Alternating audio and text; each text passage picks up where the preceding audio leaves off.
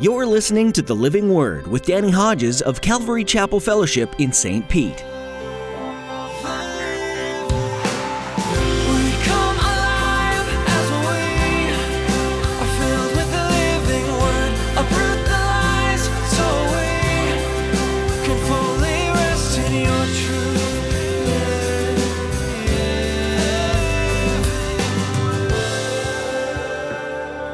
Despite all your religious observance, your heart's not right with God. You're doing the church thing. You keep coming to church. You keep doing the religious thing. You claim to believe in God. You claim to know God, perhaps. That's what was happening in Mark chapter 2, and that's what was happening in Hosea's day. And though they kept up all this religious front, their hearts weren't right with God. And Gomer is meant to be a picture of that spiritual condition. How often have you gone to church because that's just what you do? How often have you sang that song that you didn't really mean? In today's message, Pastor Danny will remind you that your religious works mean nothing when there is no love or heart behind them. You can fight and strive to do what the Bible says all you want, but unless you grow a relationship with Jesus based on love, it won't work. You'll go back to that sin. You'll turn your back on Him, but with love, you'll desire Him more and more. Now here's Pastor Danny in the book of Mark chapter 2 as he continues his message, The New Covenant.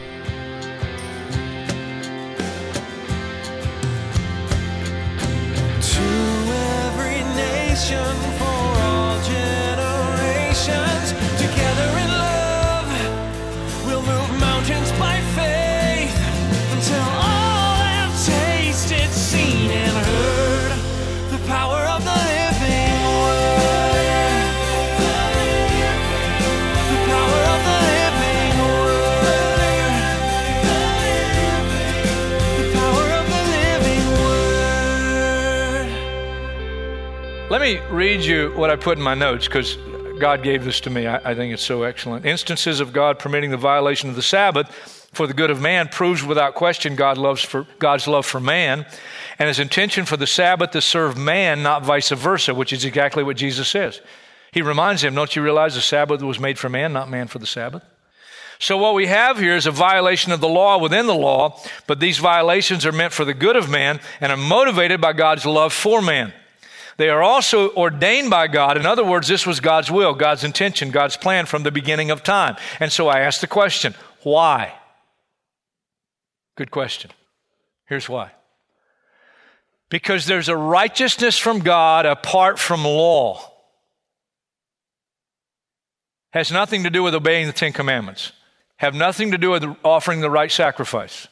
Has nothing to do with religious observance. Okay? Has nothing to do with law. Has been made known, to which the law and the prophets testify. This righteousness from God comes through faith in Jesus Christ to all who believe. Now, let's back up a verse. Therefore, no one will be declared righteous in His sight by observing the law. Rather, through the law, we become conscious of sin. Nothing wrong with the law, but God's saying through trying to keep the law, you realize you can't keep the law. And so there has to be righteousness from somewhere else, because if there's righteousness from the law, you'll never achieve it. It's impossible. You can go to church all you want, say all the Hail Marys you want. You can do anything religious you want. It won't measure up. It won't work. Now, what Jesus is referring to in Mark chapter 2, when He talks about taking a patch of unshrunk cloth on an old garment, if He does, the new piece will pull away from the old, making the tear worse. And then the new wine in the old wineskins. And if you do that, the wine will burst the skins, and both the wine and the wineskins will be ruined. Because the wine, you put it in the old wineskins, and the fermentation process causes those old wineskins to tear, and it bursts, and you lose the wine and the wineskins. Same thing with the new piece of cloth patching an old garment. It's already stretched, the old garment, and so the new piece, when it does so, tears the garment. What He's talking about are illustrations of the new covenant. But I was smart this time. Instead of trying to communicate 14 pages of notes, I'm only going to give you 8.5. And we'll cover the rest next weekend. And I still got more to flesh out on that message. But we'll talk more about the old covenant versus the new covenant next week. Because one thing is clear, and we'll get into it next week, you can't mix the two. That's what Jesus is saying. You try to mix the two, it's going to mess up. It's never meant to be mixed. And we got people in our day trying to take pieces of the old and mix it with the new. Doesn't work. Doesn't work. Wasn't meant to work. Well, let's deal with what we have here. These two controversial things. Now, a righteousness from God apart from law has been made known, and I emphasize, to which the law and the prophets testify. In other words, the new covenant is revealed in the old covenant. That's why God preordained the violation of the law within the law to show you and to show us the new covenant's in the old covenant. It's revealed there. You say, where? Where? Well, some of the things we've already covered. Let me give you another one. David goes out on his balcony. He sees Bathsheba, sends for her. He commits adultery with her. Tries to cover it up, doesn't work. He lies, he becomes a hypocrite, and he also becomes a murderer. He's an adulterer, he's a hypocrite, and he's a murderer. And as an adulterer and a murderer, under the law, he should be executed. And if justice is going to be done, David has to die. No favoritism, no favoritism. And you might think it's favoritism because, hey, Nathan the prophet comes, confronts David, he's caught, he confesses his sin, and he doesn't die. But it's not favoritism. There's another word for it. It's called grace. There's a second word you put right by it. It's called mercy. Because Nathan the prophet says to David, God has forgiven your sin. The adultery, the murder. God's forgiven your sin. Not only that, God's going to continue to bless you. That's called grace. Mercy's not getting what I do deserve. Grace is getting what I don't deserve. And so within the law, you have a living story of David who sins and should have died and should have suffered the wrath of God under the law, but he receives mercy and he receives grace. That's in the law. It's a violation of the law. Zechariah. Now, I didn't tell you we were going to Zechariah, but if you can find Hosea, you can find Zechariah. Zechariah, easier than Hosea, because it's the next to the last book in the Old Testament, just before Malachi, which is just before Matthew, the New Testament. So Zechariah, fascinating chapter 3. The high priest in that day is named Joshua, not the Joshua that led them across the Jordan into the land of promise, different Joshua. Verse 1, then he showed me Joshua the high priest standing before the angel of the Lord. Just trust me, the angel of the Lord in the Old Testament is Christ. Christ, not an angel, the angel of the Lord. That's Christ, before he became the person Jesus. And Satan standing at his right side to accuse him. Revelation tells us Satan is the accuser of the brethren. He has something to accuse us of. Guess why? We're dirty. The Lord said to Satan, the Lord rebuke you, Satan. The Lord who has chosen Jerusalem rebuke you. Is not this man a burning stick snatched from the fire? What fire? Fires of hell. What he deserved. Because even though he's a high priest, he's just like any one of us. He's a sinner. Now Joshua was dressed in filthy clothes as he stood before the angel, Christ. The angel said to those who were standing before him, take off his filthy clothes. Then he said to Joshua, see, I have taken away your sin, and I will put rich garments on you. There's mercy, and then there's grace. And then I said, put a clean turban on his head. So they put a clean turban on his head and clothed him while the angel of the Lord stood by. Then verse 8, listen, O high priest Joshua and your associates seated before you, who are men symbolic of things to come. What? A cleansing? Undeserved? Yes. I'm going to bring my servant, the branch. Trust me, the branch is Jesus Christ, the Messiah. That's who the branch is. And then the end of verse 9, and I'll remove the sin of this land in a single day. Cool stuff. We won't get into Abraham today, but the new covenant is also the Abrahamic covenant. God said to Abraham, Genesis 15:6, through your seed all the nations of the earth will be blessed. Or Genesis 15. And then in verse 6 he said, as Abraham believed this, And because he believed it, God credited Abraham righteousness based on his belief that through a seed, a person coming from the lineage of Abraham, all the nations of the earth be blessed. We know without question, Galatians confirms for us that the seed is Christ, the branch, the Messiah. And through Christ, all the nations of the earth will be blessed because he's the Messiah of the world. Red, yellow, black, and white. All are precious in his sight, and that's the only way to be saved, through him. Abraham believed God. He believed the gospel, the coming Messiah, and God credited him righteousness. You have it all through the Old Testament. Jeremiah, this is the last one. There are more we could go to, but Jeremiah, chapter 31, verse 33, this is the covenant I'll make with the house of Israel. After that time, declares the Lord, I'll put my law in their minds and write it on their hearts. I'll be their God. They'll be my people. No longer will a man teach his neighbor or a man his brother, saying, know the Lord, because they'll all know me, from the least of them to the greatest, declares the Lord. Now, that's a prophecy related to the salvation of Israel yet in a future day, in one day. But this covenant that he's going to make, he says, I'll forgive their wickedness and I'll remember their sins no more. That's the new covenant. First controversy. Second controversy, that's what we've dealt with. Let's deal with the first one.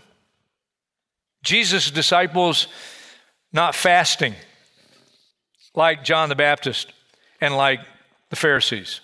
As far as I know, the only time the Old Testament law actually commanded and required that the people fast was on the Day of Atonement. It's the most solemn of all the 7 feasts that Israel was to celebrate.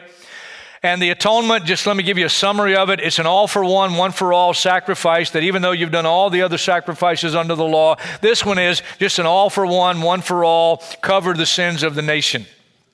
And it speaks of the sacrifice of Christ. Hebrews says every time they did the Day of Atonement, it was an annual reminder of their sins. They got to do it a year, they got to do it another year, and then they do it every year. Annual thing. Day of Atonement. And they were required to fast. It was a solemn occasion. But generally, beyond that required time under the law, there were 3 main reasons to fast: mourning someone's death, mourning over sin, or seeking God in prayer. It's not surprising that John's disciples fasted. John lived a very ascetic life, and it's no surprise that he would fast on some kind of regular basis and teach his disciples to do so. We know the Pharisees fasted because they did it as an act of righteousness. They thought God was pleased with them, and that was one of the things they did that pleased God. And so they fasted twice a week. They also did it, according to Jesus, at Matthew 23, verse 5, to impress other people. Jesus said everything they do is for that reason, that motive. They love to be greeted as rabbi. They love the important seats in the synagogues. When they give to the poor, they blow trumpets, and they want everybody to know we're giving to the poor. And so everything they did religiously was for men to see. So both John the Baptist disciples and John are fasting for religious reasons. And let's just say the Pharisees are fasting for religious reasons. And they come along and they say, why does Jesus and the disciples not fast? Why aren't you guys fasting? And Jesus gives a tremendous clue right in the text of Mark chapter 2 as to why they're not fasting. And here's what he says: how can the guests of the bridegroom fast while he's with them? That's a clear clue. How can the guests of the bridegroom? Bridegroom, he's referring to himself. If there's a bridegroom, guess what? There has to be a bride. If there's a bridegroom and there's a bride, that means there's going to be a wedding. And I don't know how many weddings you've been to, but I've never been to a wedding where I fasted. As a matter of fact, I'm looking forward and praying that they spend a lot of money. And there's more than just, peanuts and punch. I'm hoping they went all out, because I'm going to this wedding and you don't have to buy tickets. You're invited and you go and you're praying. Yeah, boy, I pray there's a feast. It is not an appropriate time to fast. A wedding is supposed to be a happy occasion. There's supposed to be laughter and music and dancing, and you're supposed to be excited, and especially the bridegroom and the bride. So Jesus is saying, this is not an appropriate time to fast. They didn't recognize what's going on. They didn't recognize Jesus as the Messiah. They didn't recognize him. They didn't accept him. And so he's saying, you guys don't know what's happening here. This is not an appropriate time to fast. This is a time to feast. The bridegroom has come. He's come to seek out a bride. It's time to throw a party. And every time you turn around, you find Jesus and his disciples, and they're at a party. And the Pharisees hated that. They're fasting twice a week. And every time they turn around, Jesus and his disciples, they're feasting. And they say, why don't you fast? It's not time to fast. It's time to throw a party.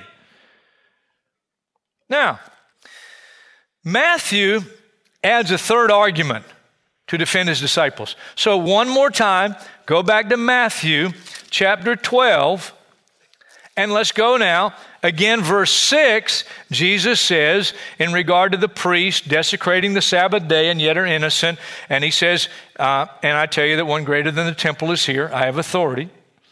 And then he says, verse 7, catch this.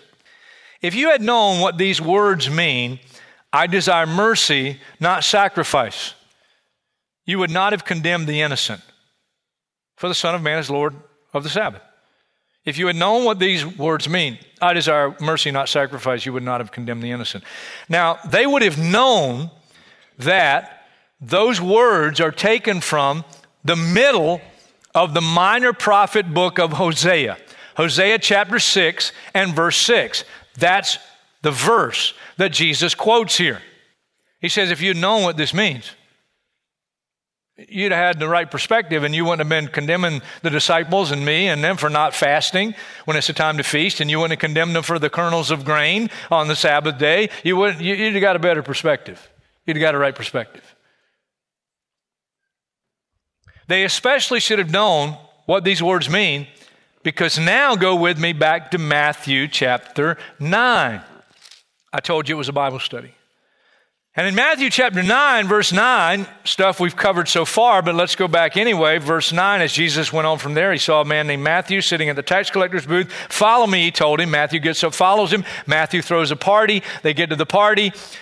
Criticism from the Pharisees and teachers of the law. Why does he eat with tax collectors and sinners? On hearing this, verse 12, Jesus said it's not the healthy who need a doctor, but the sick.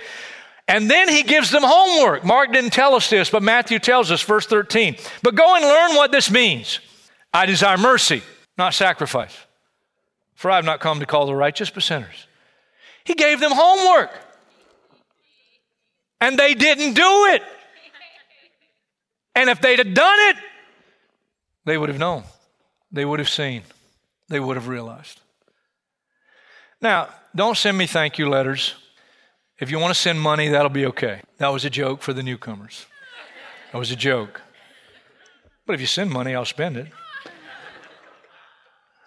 That was a joke too.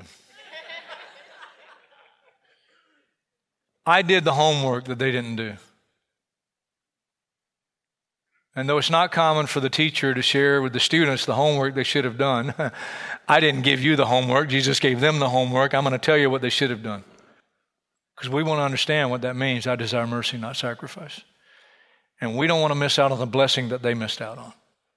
But to do so, you got to understand a little bit about Hosea. Go back with me to the Old Testament book of Hosea. It's a minor prophet. The only reason it's called a minor prophet because it's in the group of shorter prophetic books. The major prophets just are longer books. That's the only reason one's called major and one's called minor. One's not more important than the other. This is one of the minor prophets just because it's shorter. Hosea is the first book in our Bible that has been dubbed a minor prophet. Hosea's prophecy was God's last attempt to call the Israelites away from their idolatry and wickedness before giving them over to judgment. Through Hosea's words and his very life, God makes abundantly clear how much he loves them and how much he wants to show them mercy and forgive them. Hosea's name in Hebrew literally means Yahweh has caused salvation. The Greek form of Hosea's name you'll be very familiar with. The Greek form of Hosea's name is Jesus.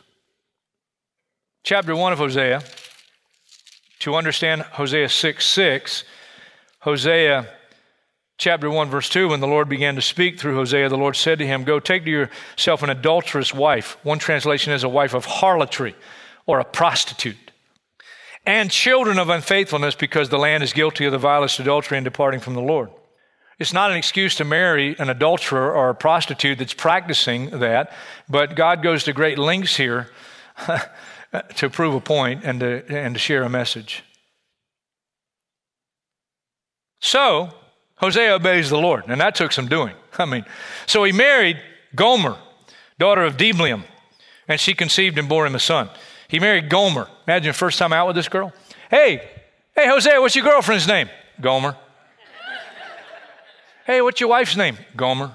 Well, God bless you. Her mother's name is Diblaim. That tells us something. Why? Because Diblaim, guess what it means? Raisin cakes. And why is that significant? Because raisin cakes were used in worship of false gods for ancient fertility rites and worshiping those false gods. The name suggests that Diblaim is an idolatrous person, and her daughter, Gomer, follows in her mother's footsteps. If she's not a prostitute, she's like a prostitute. She's been with many lovers. And God says to Hosea, go and offer to marry her. And Hosea does, and she accepts. And she has now found love that is just, Hosea, a man of God committed to the Lord, and he goes and he marries this woman of harlotry. That's quite a story. They have children. Their first son, God says, name him Jezreel. Jezreel means judgment. And the whole family is meant to be a prophetic message. They have a second child, a daughter, and God says, name her Lo Ruhamah. It means not loved. In other words, I pull my love away because of your idolatry and your sinfulness. They have a third child, a son. They have a third now, and God says, name him Lo-Ami. Lo-Ami means not my people. And yet, despite the message behind the relationship and even the children, God says in chapter 1, verse 2, yet the Israelites will be like the sand on the seashore, which cannot be measured or counted. In the place where it was said to them, you're not my people, they'll be called sons of the living God. Chapter 2 opens, say of your brothers, my people, and of your sisters, my loved one. So in the midst of potential judgment, there is hope. They marry, Gomer and Hosea, and after they're married, you never believe what happens. After they're married, Gomer goes back to her old ways. She goes back to her adulterous lifestyle. She's unfaithful to her bridegroom, to Hosea, who's been so good to her. Chapter 2, much of it is her painful path, her unsatisfied pursuit of blindness to the blessing she once had, and how foolish the direction she's going, and a fruitless life. Finally, her folly is exposed. And it's interesting, verse 11 of chapter 2, I'll stop all her celebrations, her yearly festivals, her new moons, her Sabbath days, all her appointed feasts. There you have what's meant to be the message behind the living illustration in the life of Hosea and Gomer and their children and family. It's a message to Israel. It's a message about Israel. What's the message there? Despite all your religious observance, your heart's not right with God. You're doing the church thing. You keep coming to church. You keep doing the religious thing. You claim to believe in God. You claim to know God, perhaps. That's what was happening in Mark chapter 2, and that's what was happening in Hosea's day. And though they kept up all this religious front, their hearts weren't right with God. And Gomer is meant to be a picture of that spiritual condition. But despite her going away now and going back to her old lifestyle, you get to the middle of chapter 2, verse 14. Therefore, I'm going to allure her. I'll lead her into the desert. I want to speak personally to her. I want to get along with her. And I'll speak tenderly to her.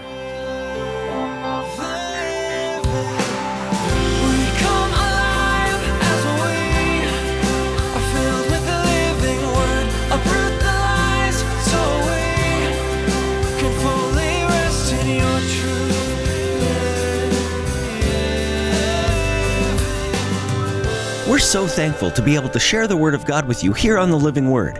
Thanks for being a part of our listening audience. If you want to hear today's message again, please visit ccfstpete.church. You can also join in our Bible reading plan. Just look under the Resources tab on our website for more information. As we wrap up our time with you today, we'd like to take a moment to ask you to partner with us here on The Living Word. Would you join with us in praying for the listeners of this program? You might not realize how powerful prayer can be, especially during such uncertain times.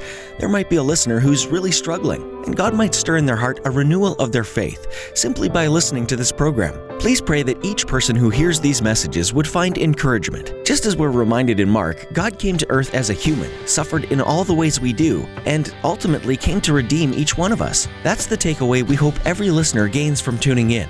Please pray for us also to seek God's will for this program and for it to continue to reach people in a powerful way. Thanks for praying with and for us. With that, we've come to the end of our time with you today. Thanks for joining us as Pastor Danny continued looking at the book of Mark.